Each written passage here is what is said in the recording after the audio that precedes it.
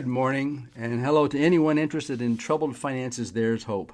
By the way, there's a book by this name, Troubled Finances, There's Hope, available on the website, of course, www.troubledfinances.com.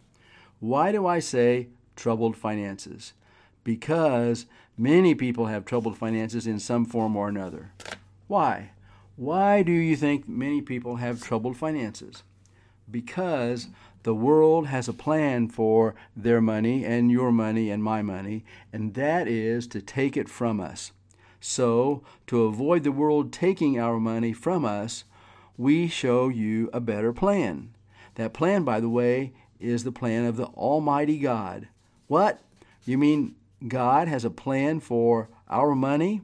Yes, and it's a much better plan than the world's. Let's just provide a real-life story about one plan, and this one is about a guy and his new blue pickup truck. Pastor Leon had always wanted a new truck. His ministry was going well, and when he realized his salary was sufficient to afford the payments, he went right down to his favorite dealership, found a new blue pickup, just the model he wanted, and made the purchase. He was pleased as he could be for about a year. Suddenly, a trio of unexpected expenses rained down on him. His daughter all of a sudden was getting married. His wife became sick and had to make numerous visits to the doctor. Serious house repairs became evident. Now, there was not enough money to go around. If he didn't make his truck payments, the bank would take the truck, and that would really be embarrassing. His daughter's marriage plans were more expensive than he thought they should be.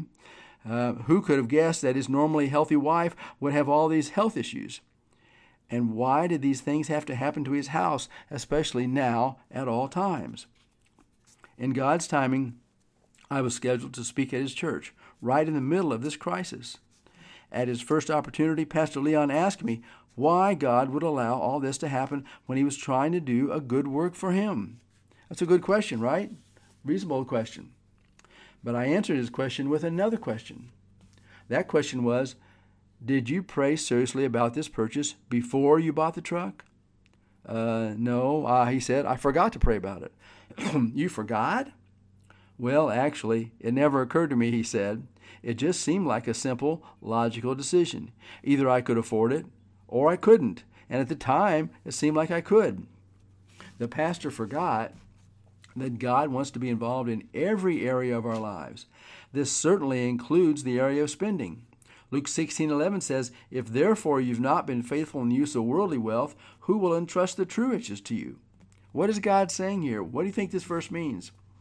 It means that we need to be faithful in how we use our money, which is really His money. That's the point. It's His money, and so He gave us the job, He gave us the position, He gave us all this stuff. So this includes then praying before any purchase, and even more intensely before a major purchase. If Pastor Leon would have prayed seriously before buying the new truck, God may have impressed on him to wait. Was it a sin that he bought the truck? No, not at all. But only God knows the future. It's in our best interest to ask the Almighty God, who knows the future, what to do before the future arrives. And God does speak to us in various different ways. One other point, God is not a fan of debt. Pastor Leon made only a small down payment and borrowed the rest. If he had consulted God's Word, he may have rediscovered God's dislike of debt and felt like it would be God's best plan for him to wait and save maybe for a year before he made this purchase. Then he would have avoided most of the difficulties he was now in. Final point. Do not lose hope. Even when we make mistakes that leave us feeling hopeless, as Christians, we should never lose hope. Why? Because we know God loves us and He has a plan for us. He can and will adjust His plan for us to accommodate our mistakes. So I spoke with Pastor Leon a year later. After he had gotten serious about prayer and asked God for direction about his finances, God did work miraculously in his life. With God's help, he weathered the crisis and then focused on paying off his truck. Now, only a year later, he was well on his way to paying the truck off, so he was doing well. When we focus on what God wants, things will usually get better. And if they do not, they certainly will in heaven when we see Him there. Here's some questions.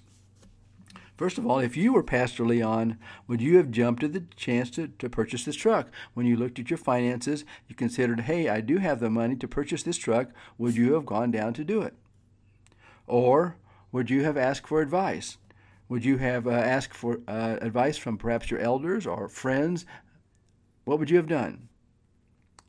And what do you think Pastor Leon should have done? All right, here's another story. This story is about a lady at college, a young lady, and we call it the daughter at college. Credit cards are so easy, and spending money does make a person feel good. Correct? Isn't that right? When we spend some money, we feel better, right? And so this was the dilemma a mother faced with her daughter at college. She said, "Mom, I'm depressed. This work is overwhelming. I just need to get out and buy something so I can feel better. Can you please put some money on my bank card?" That would be a reasonable thing to say, and a reasonable thing for a young lady to say. You know, she's been working hard at college, and so she's stressed about all the work. Maybe she has some exams coming, and so she needs an uplift. So Mom knew exactly what the daughter was feeling. She had given in to the impulse many times herself. It seemed so easy. Go to the store, look at all the pretty things, select something you really like, have someone wait on you, and come out of the store feeling special.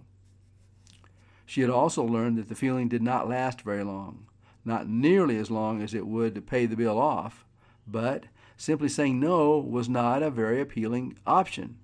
What to do? Mom and Dad should work out a plan so their daughter would have a certain amount of feel-good money each week or month.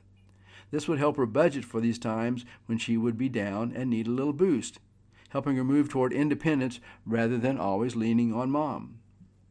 They also might encourage her to be aware of the relationship between buying something and feeling better. How much better? For how long?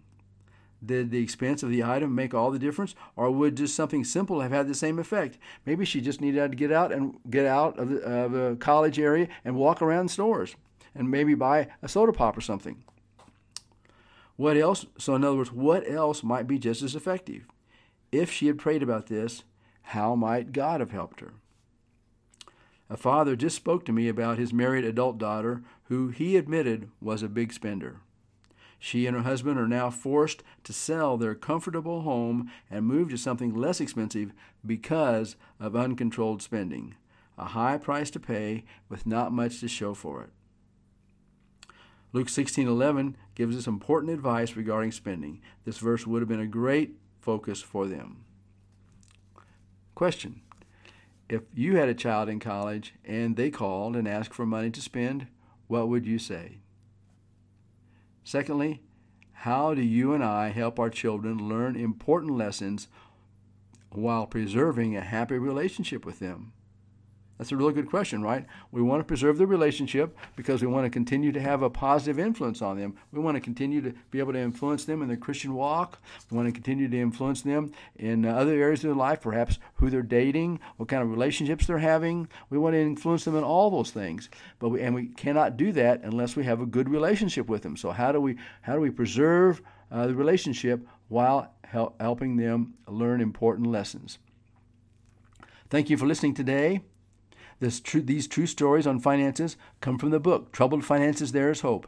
It is available for $13.95 softcover or $3.79 Kindle at www.troubledfinances.com. I'm David G. Toussaint. Thanks for listening. If you want to contact me, you can send me an email from the website. I will respond. Have a great day.